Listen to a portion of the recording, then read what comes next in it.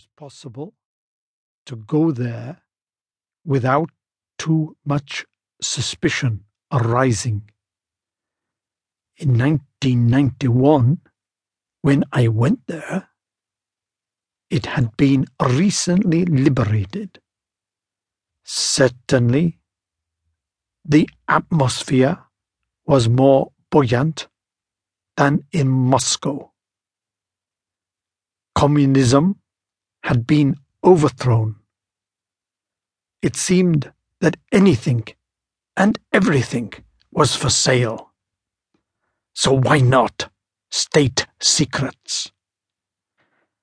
The first job was to locate the USA Embassy.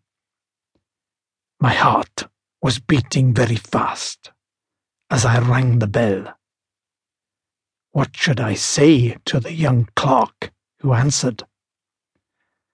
I asked to see an official who spoke Russian. Two arrived, but they did not seem very interested. I said that in my bag there was secret information. They demanded proof of my identity. Telling them that I was a librarian did not impress them. I had a shopping basket with sausages on the top of the files. They were looking for a real spy. As a 70-year-old, I did not fit their image. The copies of the documents, they said, could be fake material. They turned me away, and I wondered what to do next. Should I return quietly to Russia and hope no one had noticed? On the return to my hotel, I noticed the British Embassy. Taking a chance, I rang the bell. The welcome was warmer, but still reserved.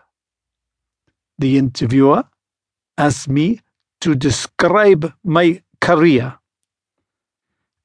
My family came from Yarasovo, Ryazan Oblast, in central Russia.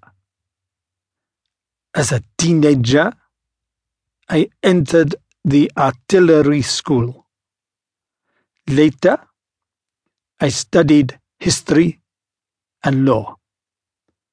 As a committed communist, I joined the Foreign Service.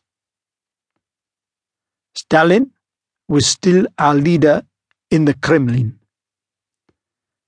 The Cold War with Western countries dominated our thinking. It was vital to get information about Western countries. We developed many spies to work for us. Yet, I had some doubts. My overseas visits showed me that capitalism was working. Russia was still poor, and dissenters were punished. My suspicions were confirmed when I was appointed an archivist. My job as a librarian gave me access to secret information. That raised my concerns even further as I read the documents. The evidence of how the purges had been organized.